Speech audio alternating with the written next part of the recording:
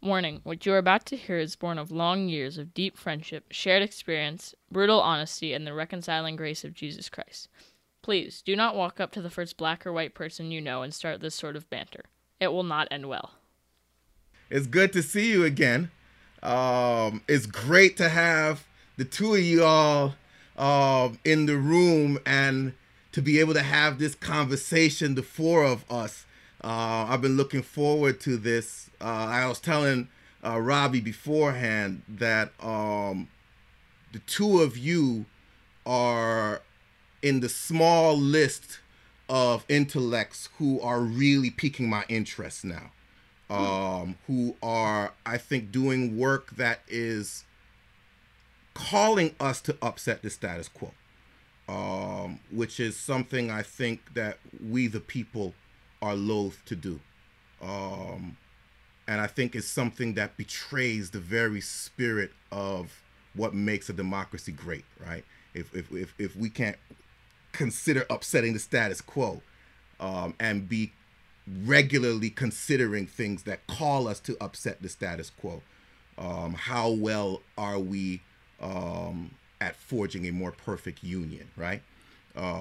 And so the opportunity to have this conversation, right? It's like, Case and I, we talk about this type of stuff all the time. Like, what will it take? When we talk about racial heresy, to have these heretical conversations, because these are conversations that you generally cannot have. You're not supposed to talk this way as an American, as a Christian, synonymously using those terms, right? Because they're meant to be synonymous. And so you can't really have these conversations, especially as they pertain to matters of race. And so we want to have heretical conversations, right?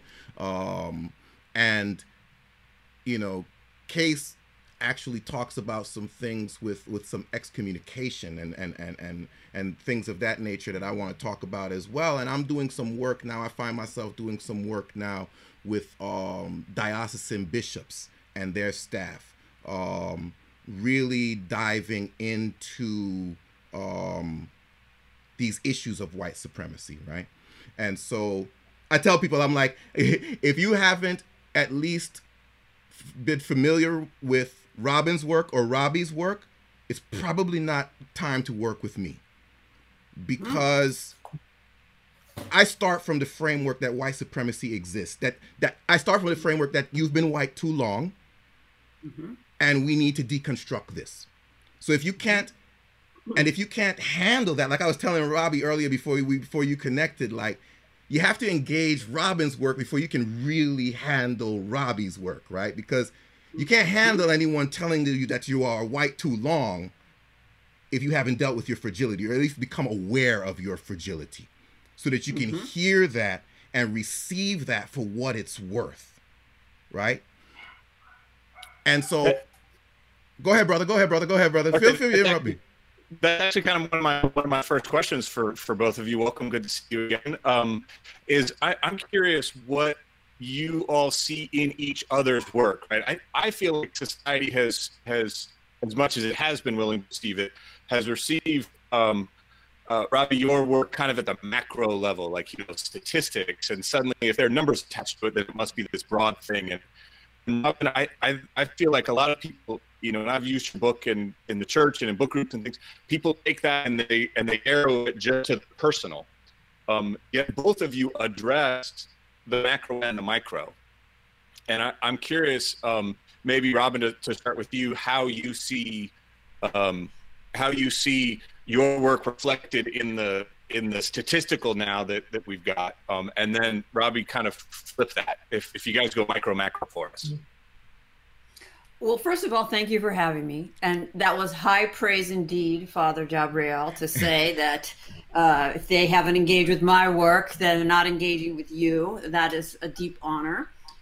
And I'm assuming we're all on first name basis, and that I shall proceed that way. What I see, the connections, I mean, we're both speaking truth to power from within that power position. I think Robbie's work is is radical and revolutionary, that in some ways we could say, in the sense of evangelicism, I'm not going to say that right, evangelicism, that is the belly of the beast of white supremacy. And to be a member of that and to go in there and name that is very, very radical. And I'm sure not without a very high price. So I see Robbie's work in a sense applying the analysis that I offer to a very specific institution, and one that is so clearly steeped in white supremacy, rooted in white supremacy, at the same time one of the most deeply denied in terms of those roots. So that's my opening. Well, thanks. I'm so honored to be here, and Robin, I'm so glad to meet you in person for the first time here. I mean, I'm indebted to your work as we all are. And I'll say that I said this before you got on, but I mean, we're indebted to really a vocabulary that is now in common use that you're largely responsible for creating and giving us language, I think, to talk about the unspeakable.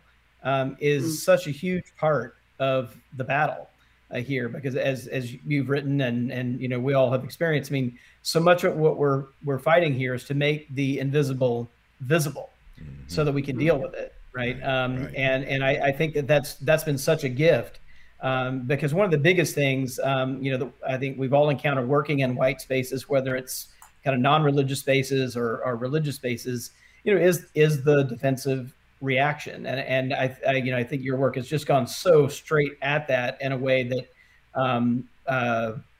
disarms it, that makes a conversation even possible. I think that's been such the gift for all of us, and so I think that's constantly, even if I'm starting at statistics and kind of saying, okay, let's look at kind of where the belly of the beast is right. I mean, because we don't get slavery, we don't get Jim Crow segregation, we don't get the criminal justice system that we have without its legitimization on moral grounds, right? And one of the chief ways that it has been morally justified is with Christian concepts and Christian people and by Christian churches that have perpetuated a worldview in which these kinds of inequalities and where white supremacy makes sense. And not only makes sense, but is grounded in the very way that God created the world and intends for humans to be in society together, right? It was part of a divinely justified worldview. And I think that's been the most powerful piece of it. And I think one of the reasons why I kind of use the statistics to kind of show how deeply it's grounded there is because that really has been its fundamental legitimizing force. And, if we're going to dismantle it, those pieces are going to have to be held up to the light, and there's going to have to be a kind of serious deconstructive move made there. And still, I invoke, Robin, your work all the time, because as soon as I sort of show the statistics and it gets down to the kind of level of a congregation or a synagogue or a church kind of working in this space, there is this initial defensiveness, right? That is all about a kind of fragility and a kind of rejection of having this conversation, that even when the statistics are right in front of them saying, it's our problem. Yeah, and I think you have a particular challenge in that, unlike the days of enslavement and Jim Crow, white Christians can't come out and say that this is God's plan and that this is what this is what we're supposed to be doing, but they can move into the spiritual plane.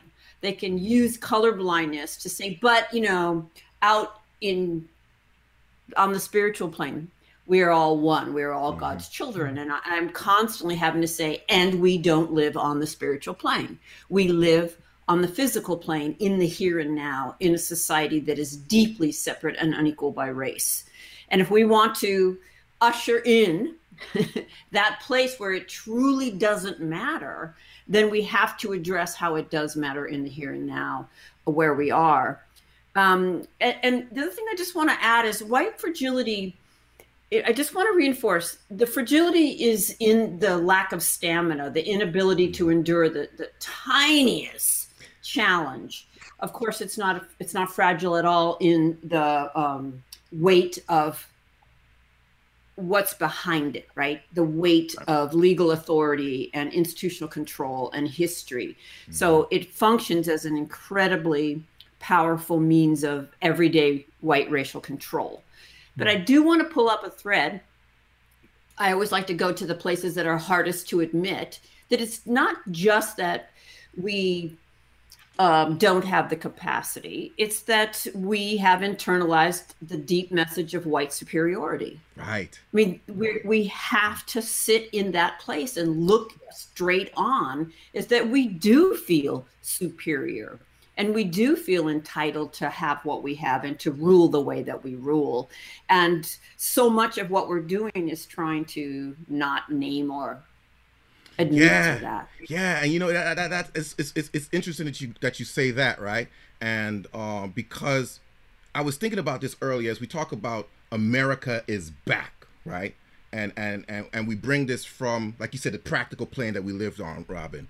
And I don't like this framing, so I'm gonna go back here. But we talk about America being back, and I see that, and I want to know if I'm overreaching, right? But I see that as the fragility about which we're speaking, right?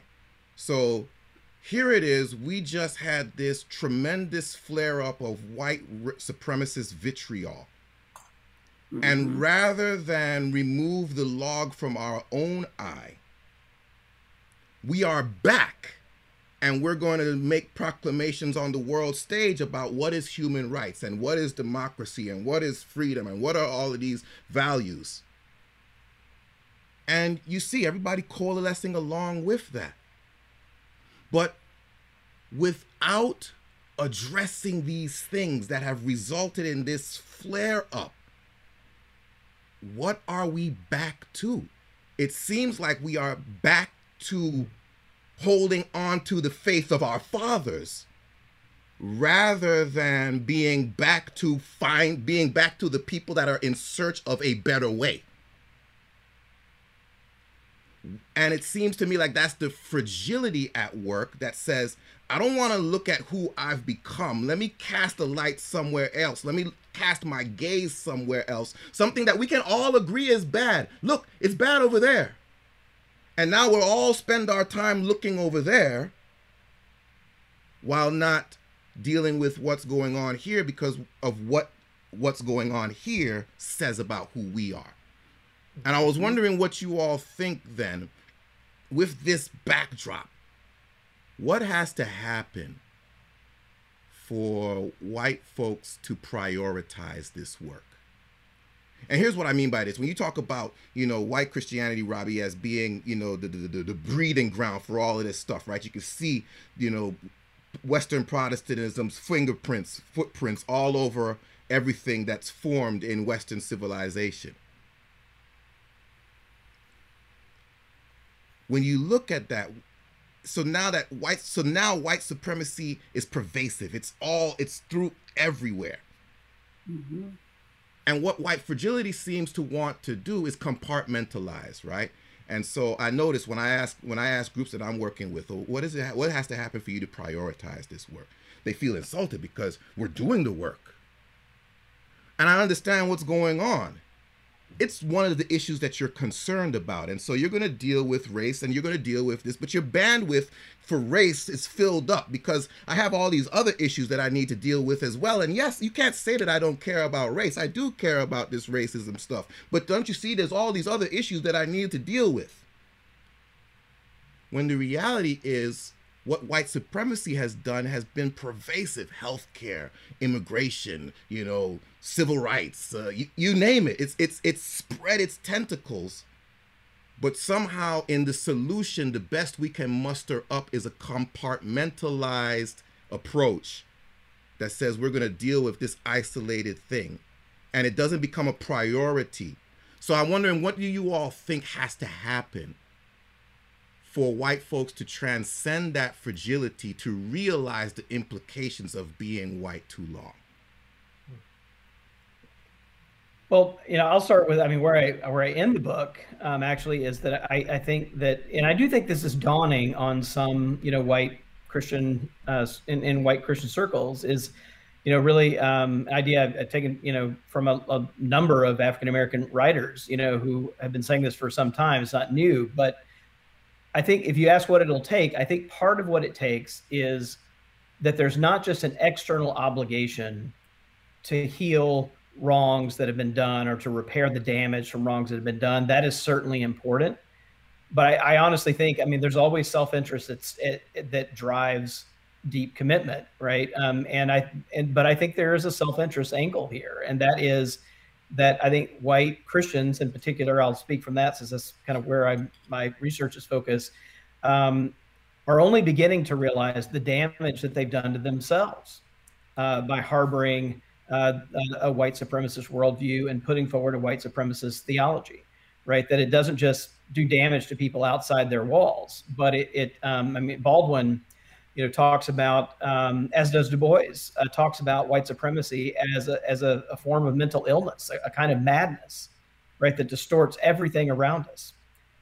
So even if you're white, right, if you want to live in the world rightly, if you want to be in right relationship with God, if you want to be in right relationship with your fellow human beings, you can't do that, right? If you're shot through with an unacknowledged and unconscious version of white supremacy, which is the very thing that we inherit if we don't very directly and consciously begin the journey of trying to be aware of that and to deconstruct it. Oh, everything you're all saying is so rich. I've got all kinds of notes, and then, they make sense in a moment, and then you move to something else really juicy. But I just had this flash in my head. Well, it would help if we stopped representing God as white. So just stop. My whole life as a child growing up, I looked at images of God and Jesus and Mary as white, and that operated at a very deep level on my sense of myself, on my own racial identity, and all the more powerful because it was completely unnoticed or unrecognized. I didn't look at those images and think God is white, and that's part of its power. And I don't know in God's case, but I do know that Jesus and Mary were not white. So there's a question that's never failed me in my efforts to unpack how this works. How do we keep getting these outcomes at the same time that we claim to want something different? And that question is just simple. How does it function when we say, well, we've got all these other issues, as if systemic racism, white supremacy wasn't the foundation of every other issue, right? As if you could ever address any of those issues without fundamentally addressing white supremacy. Right. So this idea that it's off to the side, or it's an extra or special interest, how does that function? Well, beautifully, to protect it. And we're invested in protecting it. Again, let's be honest. White people are invested in the racist status quo for lots of reasons. And I think it's unfortunate, but I do think we have to see it as in our own best interests. So a couple things have to happen there. One is, it's a little more abstract, but it's like you almost have to dismantle your very identity to the core and rebuild it. Because even before I took my first breath, as my mother carried me in pregnancy, the forces of race were operating on us. Mm-hmm. So that while I wasn't born racist, I was cooked, if you will, in a context in which the forces of racism shaped how I came out, shaped the fact that we could literally predict whether my mother and I were going to survive my birth. And it's been operating on me from every breath since. And so we kind of have to just start at the beginning and try to rebuild that. And I don't think we can get there from the current paradigm, right? Which defines a racist as an individual who consciously doesn't like people based on race. And the scarcity model, you add the scarcity model of capitalism, and this idea that if I share with you, I'm giving up something. Mm-hmm. And I think that the movement, while I feel a little impatient with having to appeal to white people by their own, self-interest, and I'm going to hang on to confronting us with the things that I've just said, I think the movement is going in the direction in terms of strategy to help white people see that it's in their best interest. In other words, we'd probably have universal health care right now if it wasn't for white racial resentment about sharing. We'd probably have accessible education. And Heather McGhee's new book, The Sum of Us, where she uses the analogy of the swimming pool, right? That following the Jim Crow South, when parks and public spaces were ordered to integrate, rather than do that, they literally cemented in the swimming pools and closed the public parks so that nobody got to have access to those things if it meant that somebody that you saw inferior to you was going to have access. So that's another piece, is appealing to self-interest, unfortunately. Mm-hmm. Yeah. Can I just follow on real quick? I know we got other places to go, but I'm with Rob and I've got so many neurons firing here. But given that we're in a sort of, we got two priests we're talking to here, we're headed toward Easter, right? And there's kind of two times, I think, in the Christian calendar when Christians very clearly envision Jesus and God. One is Christmas and then nativity scenes, and the other is Easter with resurrection, right? Where we're kind of called on to kind of think about sort of the embodied Jesus. And I think it's vitally important, right? That's exactly right. That we not think of that resurrected Jesus as white. I include in my book a sketch from Dylan Roof, right, who murdered 9 African Americans at church.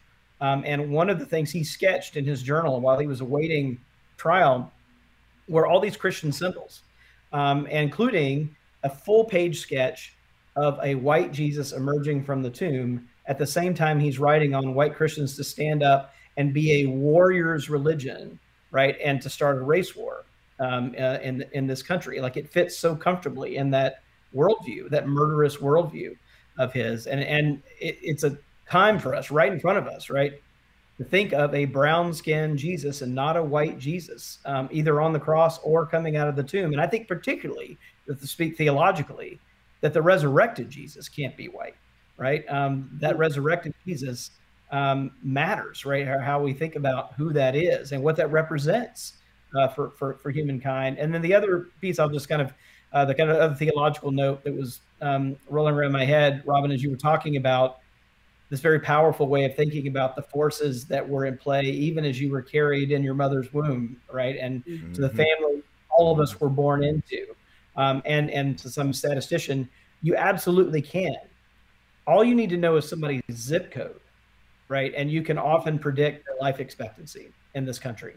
And often zip codes that are only 3 miles apart from one another will have radically different predicted outcomes, mostly correlated with race and the legacy of redlining and discrimination in this country, right? That's the country we still live in. We've got ways to theologically speak about this. I think evangelicals and others are often very reluctant to talk about those kind of social forces. But if you go back and you read Augustine or talk about original sin, I mean, this is the way of, like, we're born into sin. Like, this is the way that Christians have talked about these forces that are already at play even before we take our first breath on the planet. Man, this is Case knows this is where you light me up, brother. And we can go off on a tangent here, off into the rafters of theology, because this is where I like to say that I thrive, right? And I was going to say that, of course, I have an issue with Augustine on that point, right? Like, the East talks about ancestral sin rather than original sin.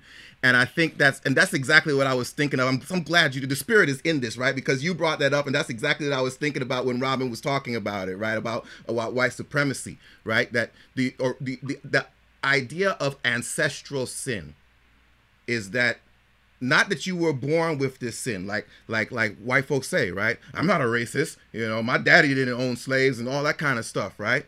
So with ancestral sin, not that you were born a sinner, but you were born with the propensity to sin.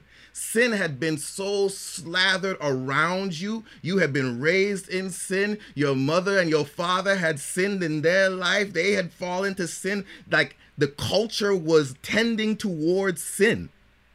Chances are you're going to sin. And the same with white supremacy, right? Like if we all say it's not a skin thing, it's a sin thing. It's a sin thing, yes, indeed. So if we follow that line of thinking, we also understand that it is white supremacy slathered all around us. It is in the air that we breathe. It is everywhere.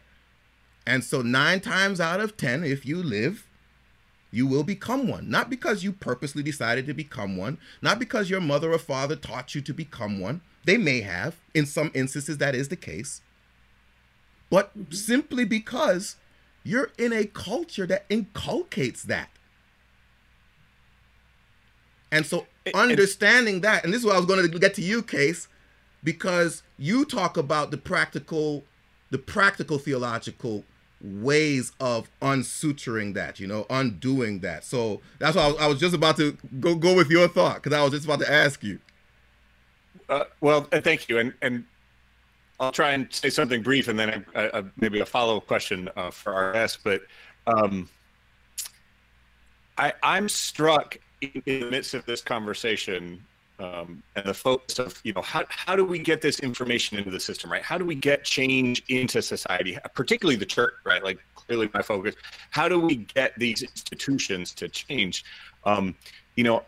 I'm struck by the fact that in the church, when COVID threatened white life, we were willing to shut everything down. Sunday worship, either stopped or went online, right? We closed our buildings, all of the things we said we could never do, and all of the things that we were too busy doing to have more time for racial justice.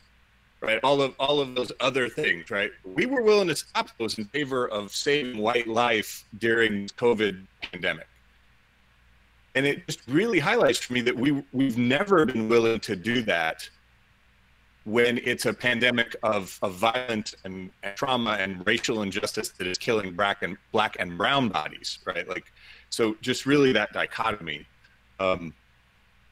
And I've got some ideas, and maybe we'll get to them too. I'm curious, particularly for Robin and Robbie, for your work. As much resistance as you've met, you've gotten something into the culture, right? You've gotten an idea across this defensive boundary. You've gotten it, and you both are very, very upfront that you are not saying anything new, and particularly you're saying that African Americans, Latinx people have been saying, and others have been for generations, right? Like, what about your work, or what do you see even in each other's work that got this across that defensive boundary into our culture? I do think that what I brought to the table was being an insider, right? An insider to whiteness, and then taking all of that mentorship I received from Black and brown people, both in my time in actual relationship to the work of those who came before me, taking that also with some guidance from some whiteness studies, anti-racist white scholars, and then walking into rooms filled with white people trying to talk about this, and always with my own whiteness kind of visible to me in a way it hadn't been before. And putting all of that together and then just articulating something in a way that resonated. And again, it isn't that it hadn't been articulated before, but I do think the particular language and the fact that it was coming from this position, and it was harder to deny. There's a little bit of what I think of as a wink and a nudge, kind of a, hey, and I know, come on, we know, that Jabriel can't do. Right. When he's in front of a group of white people. And so it's harder to deny. Using myself, pointing the finger this way rather than this way helps. kind of make room for people to look at something that they have been taught to believe would make them immoral. Those are the things that I think allowed for the impact that my work has had.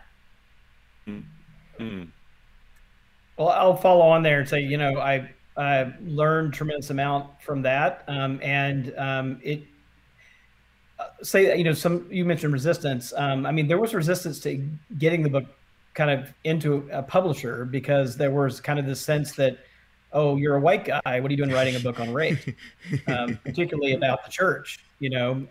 And you know, but I think Robin had actually plowed the ground, and other authors, you know, like her, in a way to say, no, this insider conversation is vitally important. That's right. The messenger matters here, particularly if you want to kind of go right at it. So I think, you know, I very intentionally began the book. The first sentence of the book has the word I in it. The last sentence in the book has the word we in it. So like trying to kind of, write from we white Christians being in that space.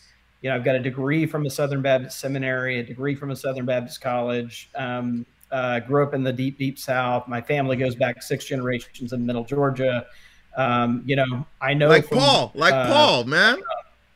I thought about that, actually. I did think about that as I was kind of like laying this out in the first chapter of the book.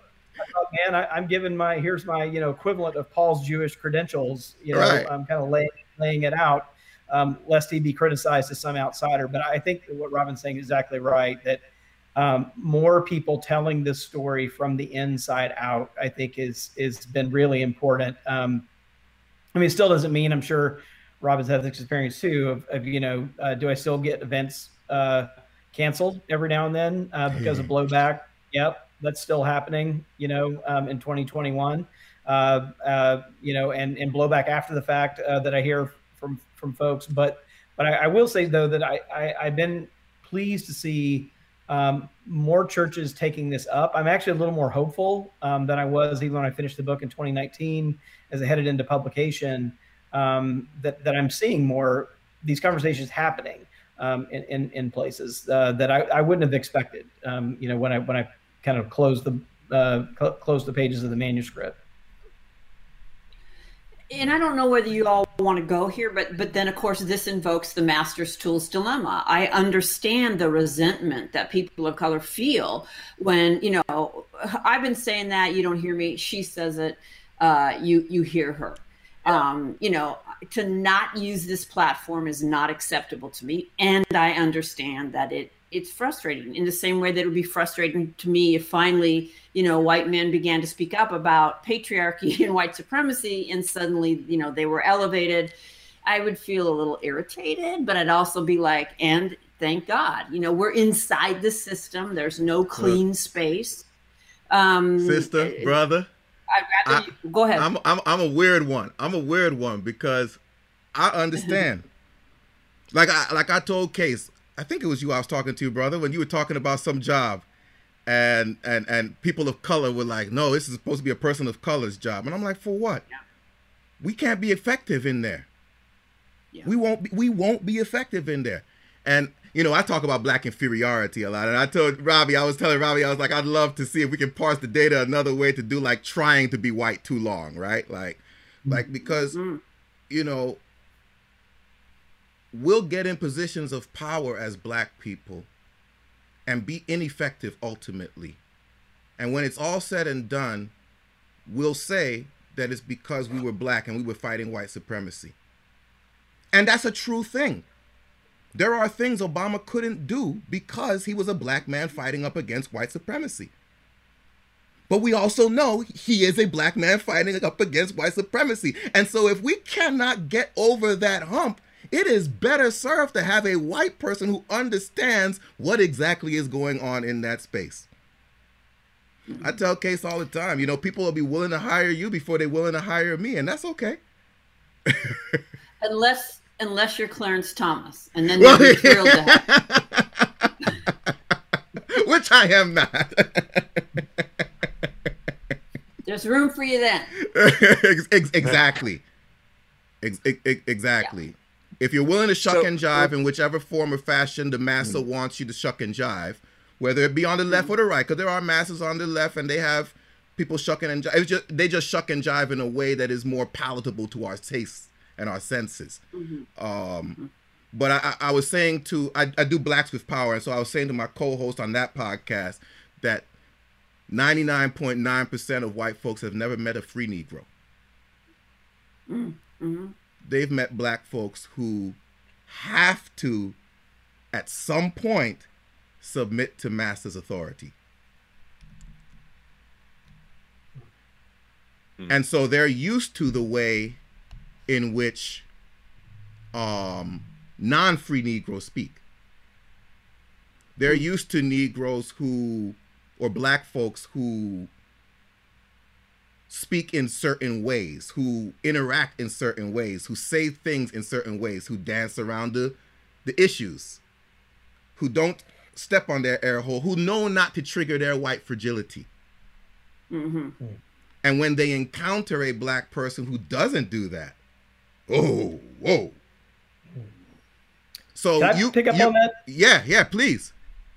I mean, one of the things that we talked about before that I think connects this to this idea to Robin's point about stamina earlier in the conversation is I do think that, many white Christians are looking for a quick fix here, which also means that they're looking for conversation partners that are going to give them that quick fix, right?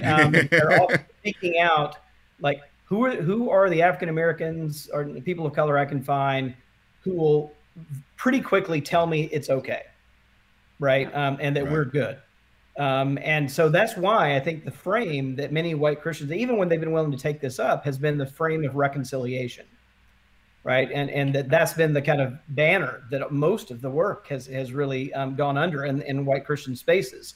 But I think that's because reconciliation often glosses over justice and repair, right? And those pieces are where the harder conversations you're talking about are going to happen, and where stamina is the name of the game. And it's not a sprint to the mountaintop of reconciliation. It is a long haul through the valley of repair and justice. Amen. And that's the thing we talk about, Case and I, all the time. That this idea of having reconciliation without repentance. I heard you coming in, brother. Come here. Yeah. So many places to go with that. Reconciliation, the idea that we can somehow return to a place where we once were, to be conciliatory with each other, right? When there was never that reality to begin with. There isn't a thing to go back to. And I guess that's sort of driving me, maybe even more specifically, right? We talk kind of generally about getting your all's insights and information and those of BIPOC mentors and teachers and lessons and authors into the present culture. And then we bring the sports analogy, or I think of the sports, but just the stamina analogy, right? Like and white Christians particularly being unwilling to do or change anything. And what would it take to make that step? What is it called specifically, right? Like, okay, give up white Jesus. We're like, okay, well, we'll put up a brown Jesus or a black Jesus on one of our slides, or we'll put up an icon of a brown Jesus or a black Jesus next to our white Jesus. And I mean, I think about, endurance athletes and top level performers, they're not, taking their supplements with their chocolate shakes and ice cream, right? They're not taking, the high quality diet with all of the junk food and fast food. There's a sense of like you guys have said, giving up, getting rid of white Jesus.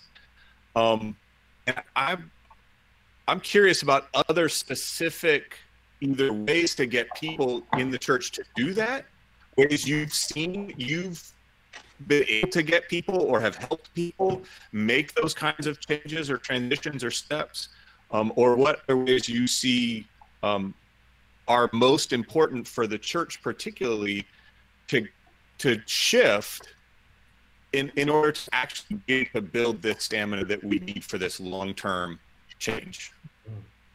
I just think it's such a great example of how whiteness projects our own, if you want to use the language of sin, onto Black people, right? Like as you were talking about the easy way out, I'm thinking, and we say Black people are lazy.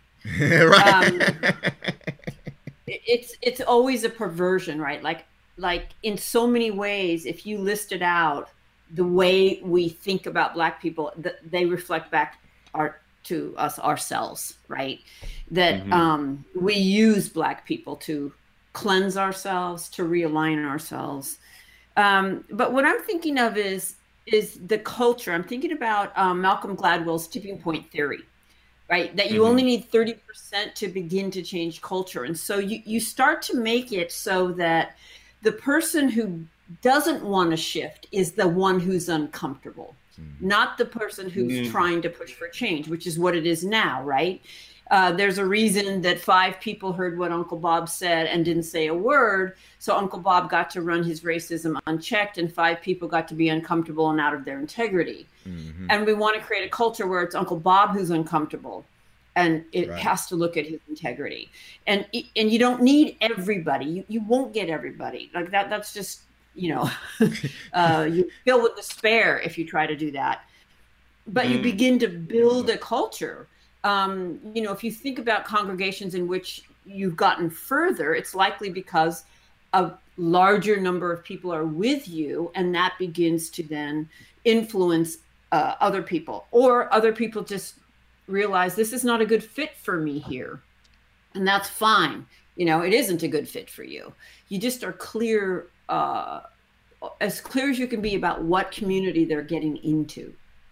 So, but it's like white folks, and y'all can correct me if I'm wrong, because I'm not white. In case y'all listening to this online, white folks have been very careful to keep their faith from messing with their society. So we go to church on Sunday for our own personal reasons. It's not supposed to shape who we are. It's not supposed to delve into our politics. It's not supposed to affect the way we live. That's our mythology, at least. You say what? So that's our mythology, at least. Well, yeah, exactly. That's what, because it gets through in all the wrong ways, right? It seeps through in all the wrong ways, and that mythology exists to keep it from seeping through in the right ways. So how do we transcend that mythology such that we remove the gate so that the good which is there can seep through and become pervasive? Yeah, I'll tackle a couple aspects of this about church. I actually think the mythology about church, at least the church that I grew up in, is that it did in fact shape your life, right? That was the point of it. That's the reason why evangelicals emphasize coming to church. I mean, when I was a kid, I kid you not, I mean, I was at church 5 days a week, and that was expected. That wasn't extraordinary, like that. So it was a pervasive institution. I was there from 9 to 12 on Sunday, and then again from 4:30 to 8 on Sunday. I mean, that was a typical Sunday. Growing up, I was there Monday night to visit people who weren't coming that much. I was there Tuesday night for Bible study and Wednesday night for youth group. Okay. And so it did have this kind of shaping effect. But I think the challenge has been that the churches have only wanted to claim the good, right? How it shaped people for the good, and not claim and not understand it as a human institution, right? That always has mixed results. Yes, it actually inspires people to build hospitals and to feed the poor and clothe the naked and all those things that churches love to tout. But one of the starkest findings from my book is that in the evangelical setting that I grew up in, that attending white evangelical churches makes one more racist.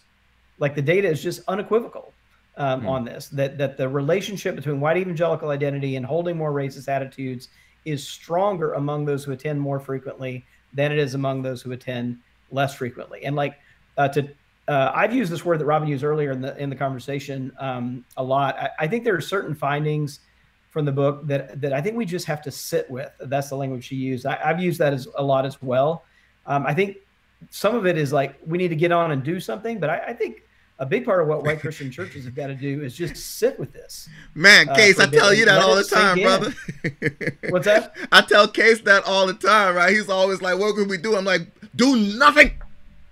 Just do nothing. It's going to take, I think it's going to take a generation for this to sink in, right? To really be part of the consciousness of the church. And so I think that's part of is letting it seep in, let it get into those small crevices, right, and kind of find its way down to the foundation is really, I think, part of the work, that we're doing. We got to, and we just got to, the thing, Martin Luther King saying that, the most segregated hour of the, country is 11 a.m. on Sunday morning. That's still largely true. Only 85% of America's churches are still monoracial churches. And that's even if we only set the bar at 20%. Non-majority race, right? That we only get to 85% of the churches are still monoracial. So we've got a long, way to go here. And I think, and it's set it as a journey, right? And not a quick destination is really important. Yeah. We can't sit with it. White folks can't sit with it. That goes back to Robin's work, right? Because that fragility won't let you sit with it. Because if you sit with it, you might find out something that questions your identity. And we can't have that, so I can't sit with it. The best thing for me to do is to do something about it, to show that I'm actually compassionate in this. Yeah. Can I just say one more thing? I'm sure Robin had the same experiences, but there were moments when I was writing this book that, like, even as somebody who sat with this, I know the state inside and out. It's part of my day job. It's what I do for a living. And there were moments when I got clear on that finding about going to church, making one more racist.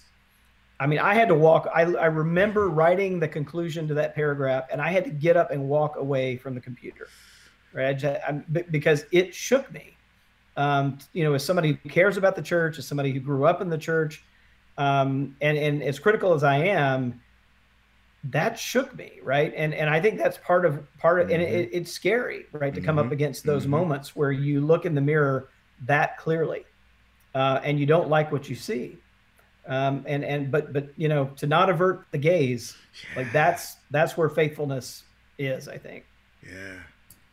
Yeah, so many white people think that they're just going to easily see their anti-blackness and their internalized white supremacy, and if they don't see it, then they don't have it, and they expect it to be this explicit, message of Black inferiority and white superiority. And in first, some of our families, it is an explicit message. But for me, the most powerful way that I've been socialized into white supremacy is through segregation as valuable. It is the way that white people measure the value of our spaces by the absence of Black people.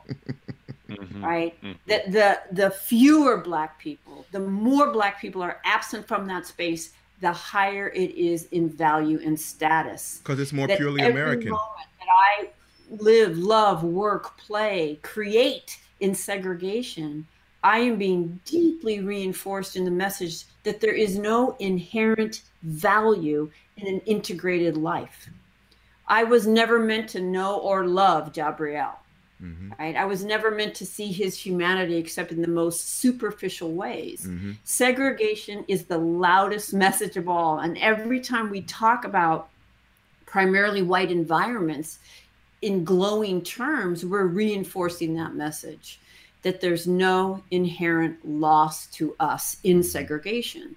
So I'm just wondering if, spending that much time in a very segregated community is amplifying that message that we're already getting in school, in media, and everywhere else. And now we're going to the place that is said to be the height of our moral training, and it's segregated. And and some of the biggest fights, along with those fights over the community pools, were, a story that came out in my own research was a family story I didn't know, and that was that my grandfather was a deacon at a Baptist church in Macon, Georgia, in the early 1960s. And one of his jobs on Sunday morning was to stand on the front steps and make sure that no non-white person entered the sanctuary. Like literally, that was his, not just a wink and a nod job. That was his official task from the Board of Deacons. And they would swap out, but the idea was to keep those sanctuaries protected, white only spaces, right? That was a big part of the battle. There's a quote from one of the commissioners in the Jackson City Council is saying, look, if segregation comes to Mississippi, it's going to come through the front door of the churches. If integration comes to Mississippi, it's going to come through the front door of the churches. And that's why they fought tooth and nail to keep those spaces segregated. And for any white person listening right now saying, you know, we don't do that anymore. We do it in many other ways, right? We can't be expecting it to be as blatant as that. But I was just listening to people talking about the shooting in Colorado. And of course, here we go. It is inevitable. Somebody must say that doesn't happen here. Mm-hmm. So where does it happen, right? Where is it supposed to happen? And it's supposed to happen here. It's to that point, right? And this is why we can never be sure, right? Because we will say, you know, we don't do that anymore, as you said. And that is always the excuse, you know what I mean? Mm-hmm. But I've never had anyone be able to show me where you have intentionally undone what was done. Mm-hmm. And so if you have not intentionally undone what is done, it's always like a dormant volcano. Mm-hmm. Waiting for the opportunity to erupt. We know it's going to erupt. It's why we could have predicted that January 6th was going to happen. We've seen this before. All of the necessary ingredients were there, and we know that we had not done anything intentionally to undo that sickness. So we knew it was going to erupt. And so, no, we don't do that anymore, but how do we get people to undo it, Robbie? How do we get white society to intentionally undo it? Well, what we have to be careful of is this idea that you just add people. Okay. Uh-huh. This is what a lot of institutions do. Let's go get some and add them. Right. And what we are not recognizing is we're adding them into what I see as hostile water. Because if we have not addressed the consciousness of those who control that table, who've always controlled that table, and let's be honest, it's up to them whether you even get added to that table. If you aren't simultaneously working on their consciousness, the way you put that is undoing all of that history that's led to their current consciousness, you're just adding people to hostile water, and then you're wondering why they don't stay. So, right. So it's a simultaneous process of institutional, institutions aren't people, but people make up institutions. Right. And so many just stop at, the addition approach. I mean, I would say too, just the other thing to kind of keep in mind, right, is that if we haven't undone the theology, if we haven't undone the liturgy, if we haven't undone the sermon, sermonizing and the kind of sermon tactics and forms, it lives on, right? That's what institutions do. They perpetuate themselves over time, right? And to this point that if we don't want to have our own children born into that, right, we have to undo it, right? Otherwise, to be passive, we are just recreating that in our kids' consciousness, the very thing we said we don't want to have, right? So I think it takes some very intentional, deconstructive work. I think it's a work of a generation, right? But even I'll say this, even if you think of yourself as a conservative, which this is where I think a lot of religious people get caught up, right? The job of someone who's a conservative, right, is never to conserve everything. Right. The job of sort of being a faithful conservator is to sort of take what's been given to you and faithfully analyze it. Right. And decide what's worth keeping. And that is certainly that's true if we believe in sin. Right. It means that nobody ever got it right. And our job is to look at it by the best lights we have, decide what's worth keeping, what's worth jettisoning, and what's best to hand down to the next generation. Like that's the work of a conservative. right? Even if you think of yourself as a conservative, there is a dismantling white supremacy job for conservatives to do, in this moment, in order to not infect, the next generation with something that I think was not legitimate in the first place. Unless, of course, we're saying that white supremacy is worth conserving. Right. But I think we have to be saying that, right? And I'm hoping that's one of the things that this moment we're in, this moment of reckoning, is forcing the choice, right? That we have to sort of say that out loud, right? To do nothing means that we really are literally hanging on to these things in the past and saying, yeah, they're fine by me. Yeah. Wow. Maybe a question that can find us a landing spot and a wrapping up point or not. I don't know. Maybe just open another can of worms, right? Like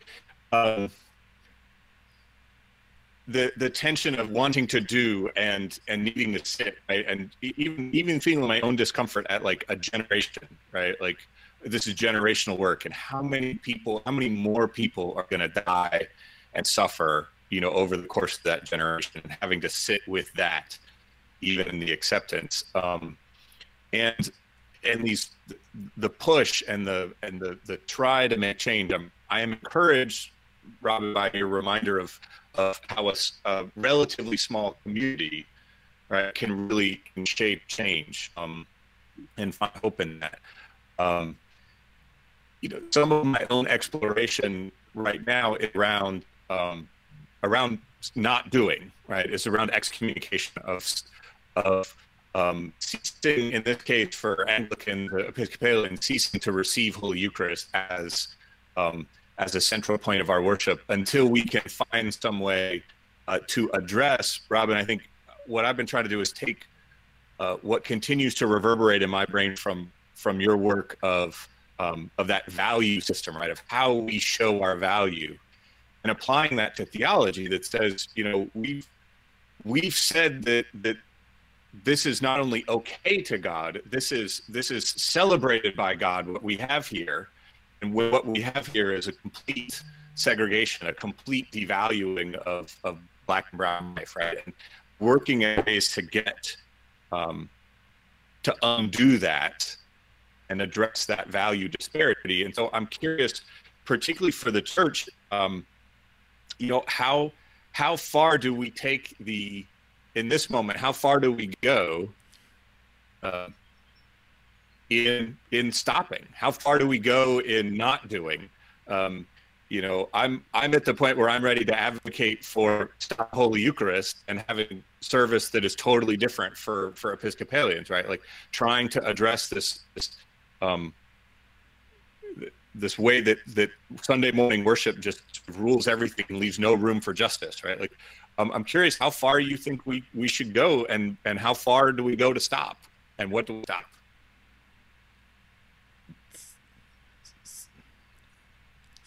So just checking, Robbie, do you have an immediate response? Sure, I could jump in. I mean, I want to say that when I was echoing the kind of sit with it thing, I don't really see that. I know that the immediate image that comes to mind is maybe you're meditating on a cushion or something, but I don't actually think of sitting with it as a passive activity, right? Despite the semantics of the phrase, I think it can be quite active, in fact. And I think doing things like, Lenten practices, or the kind of practices you're talking about with the Eucharist, are ways of keeping it present and sitting with it. Right. I mean, it doesn't mean that we have to be passive. We don't do anything. I also think we can move in and out of kind of more overt advocacy work that needs to be done, and then internal work that also needs to be done. I don't think we can walk and chew gum at the same time. And in fact, I think those things feed each other. So my emphasis on sitting with it, I think sometimes we need to do some pretty active stuff in order to keep ourselves in that space. Right. And I think that's really important. And sometimes the moment just demands it, right? I mean, the moment and the demand for justice just demands us acting. And so I don't want to kind of go from that. So I know we're trying to land the plane here. I'm going to close though with two things that I think are from Biden and Baldwin that I have found helpful on this critical mass thing and Gladwell's tipping point. One of the most, I think, moving things I found from Biden's inaugural address was this phrase he used. He said, you know, we've always, even in tough times, Americans have found enough of us to bring the rest of us along. And I think that's kind of like the moment we're in. We're looking for enough of us to bring the rest of us along.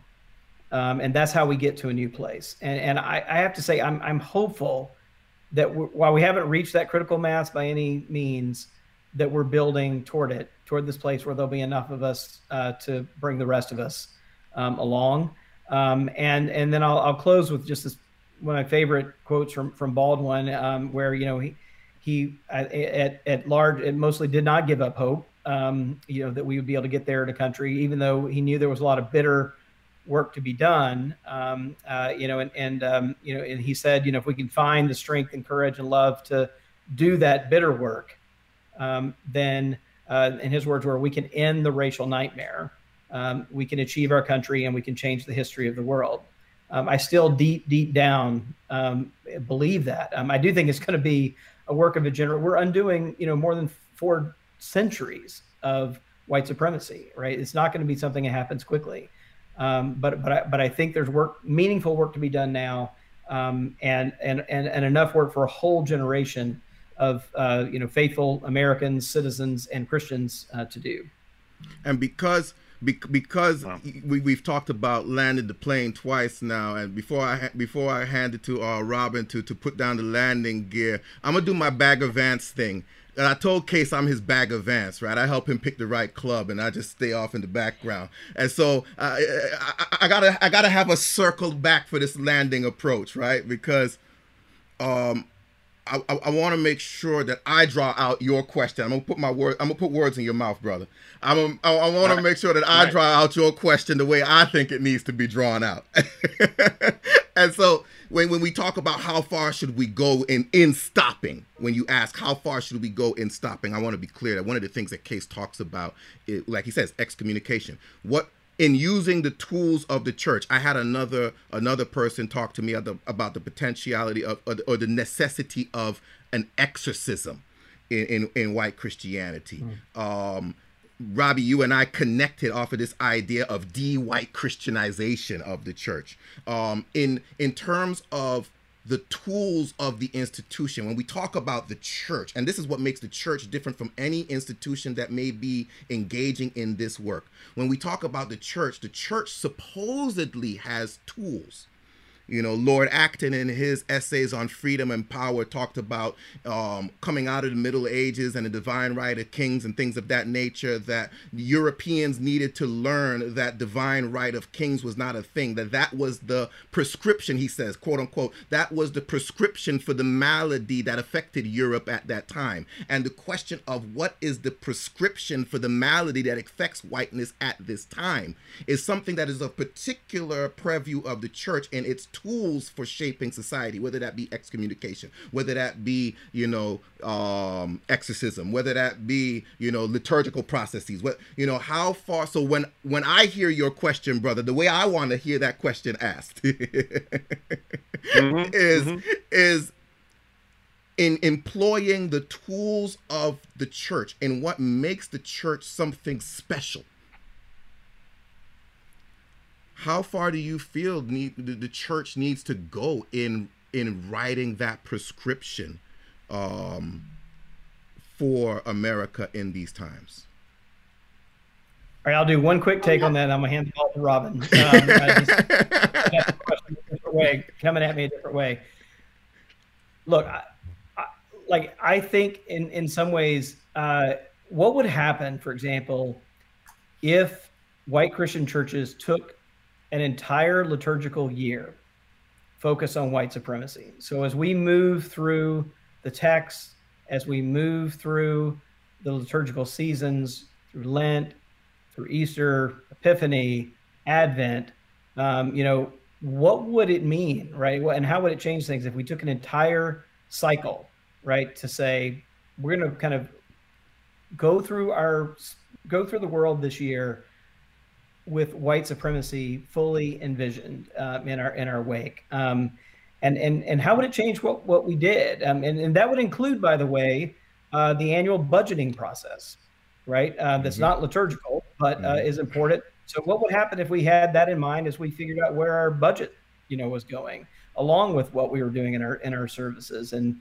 it just made everything shot through with like this lens on how to tackle and attack white supremacy in our midst. I mean, it would be a game changer, right? If we could do that, and we could even use the tools that we've got. Beyond that, I mean, I'll just say, like I said a lot too, that I think it just comes down to, the truth is it's not that complicated. Those would be tools that I think would be really useful. But I think that the other truth of the matter is, if we just got serious, and I've kind of tried to boil it down to this: if white Christians got serious about telling the truth and loving their neighbors, that would pretty much do it. Right? All right. Well, I'm not religious. I know, that's why I'm waiting on your answer. That's why I'm waiting on. I don't even identify as spiritual, just for the record. So I can't speak to those specifics, although I did love Robbie's answer. That seemed pretty radical. And you talk about how far that would be pretty far for lots of institutions and communities. When people ask, and this is the number one question I get whenever I give a talk, is how do you get other people to see this? And I have two responses. One is just to pause and look them in the eye and say, well, how would I get you to see this? How would I tell you about your racism? Mm-hmm. And my point in that is that it's always about somebody else, right? When I ask that question of how do I tell Case about what he said, I'm assuming that I'm good to go. I'm not part of the problem. And the other thing that I think is embedded in that question of how do we do it, again, when we're talking about getting other people to see what we're hoping that they see, is what we're really asking is, how do I do it without having to pay any price at all? How do I do it and remain comfortable? How do I do it without risking anything, without losing anything? Because we know how to do it. You just say it, you just live it. And so when I think about those moments, I think about doing it for my own healing. This is for me. This is not to, I hope as a result you are touched and changed, but I have to break with my conditioning into white supremacy. And I have to heal those places. And I have to do that by taking these risks, no matter how scary they are, no matter how inelegant I am, no matter how much I'm shaking. I'm going to do this for me so that when I go to bed tonight, I am in my integrity. For me, moving that always back to myself rather than those outside of me is powerful. And for whatever that's useful in the context that we're talking about it, I hope that it is. Amen. Amen. Yeah, it definitely always comes back to the self. I think that goes back to what Robbie was saying earlier in terms of the self-interest. That's how I view the self-interest that you talk about, Robbie. That until it matters to me enough, where I am willing to risk, where I am willing to pick up my cross and follow him, where I am willing to put it on the line, I'm a wax biblical in a second, but I'm not a Southern Baptist, brother, so I don't have chapter and verse. I was raised an Episcopalian, brother, so I don't have chapter and verse. You lucky I even know where the Bible is. But I was just reading today, as we get ready for Palm Sunday, as we get ready for Holy Week, and it's interesting. We talk about Palm Sunday, and just to watch Palm Sunday, how we usher the Lord into our lives so quickly. Hosanna, save now. We willing to take our cloaks off our backs, throw them on the ground for the Lord to have a donkey trot over them. Hosanna, save now. And no quicker did we ask him to save now, and we find out that he's going to upset the status quo in our life, then we turn around and we like, crucify him, give us Barabbas. Woo! We don't know who this Jesus person is. But in Isaiah chapter 50 or 51, I think in the Western Bible, I may be wrong, it may be 50 as well, but I think it's 51. verse 4, the Lord gives me the tongue of the learned, so as to know when to speak a word at a fitting time. And he causes my ear to listen each morning. The Lord's instructions open my ears, and I am not disobedient, nor do I contradict him. I give my back to whips and my cheeks to blows, and I turn not away from my face from the shame of spitting. The Lord became my helper, therefore I was not disgraced. But I made my face like a solid rock, and I knew I would not be ashamed. For he who pronounces me righteous draws near.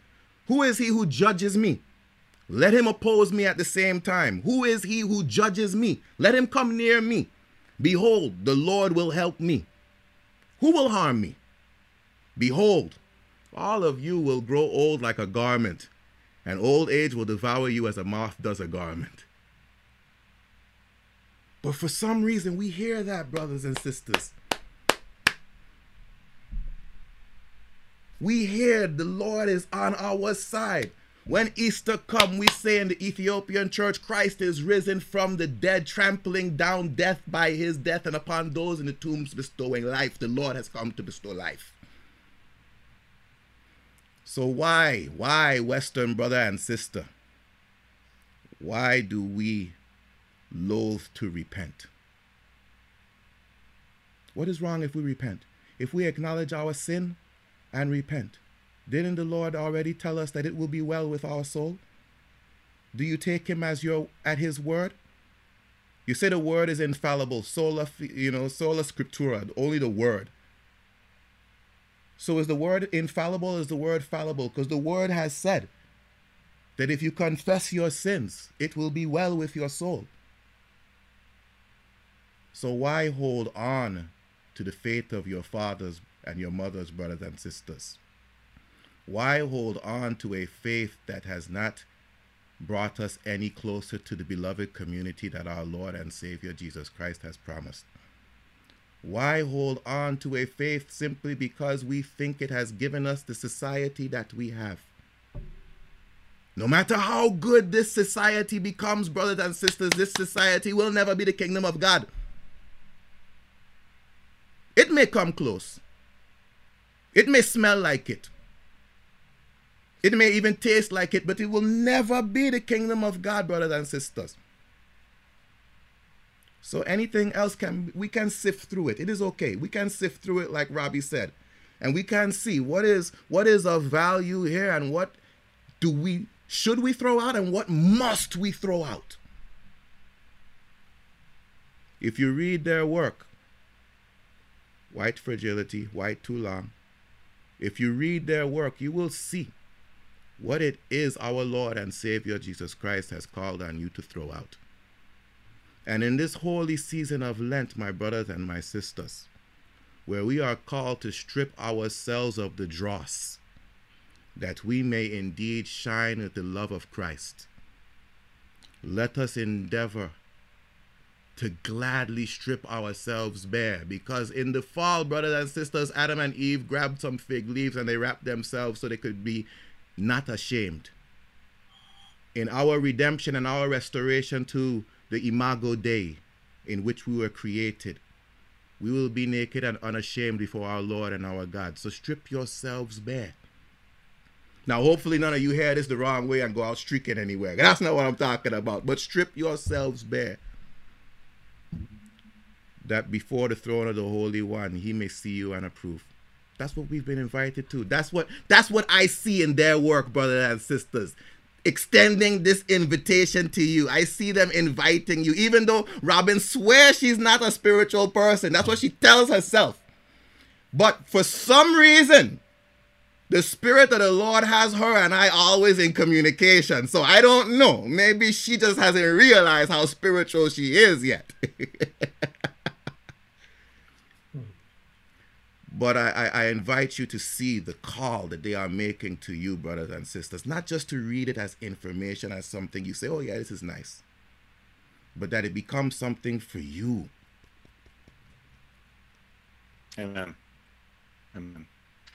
Thank you both. All right, so Brother much. Gabriel, I got to make one last comment here. Go ahead, brother. Maybe Episcopalian. but that rivals any invitation I've ever heard a Baptist preacher make. Is there one? Thank you, brother.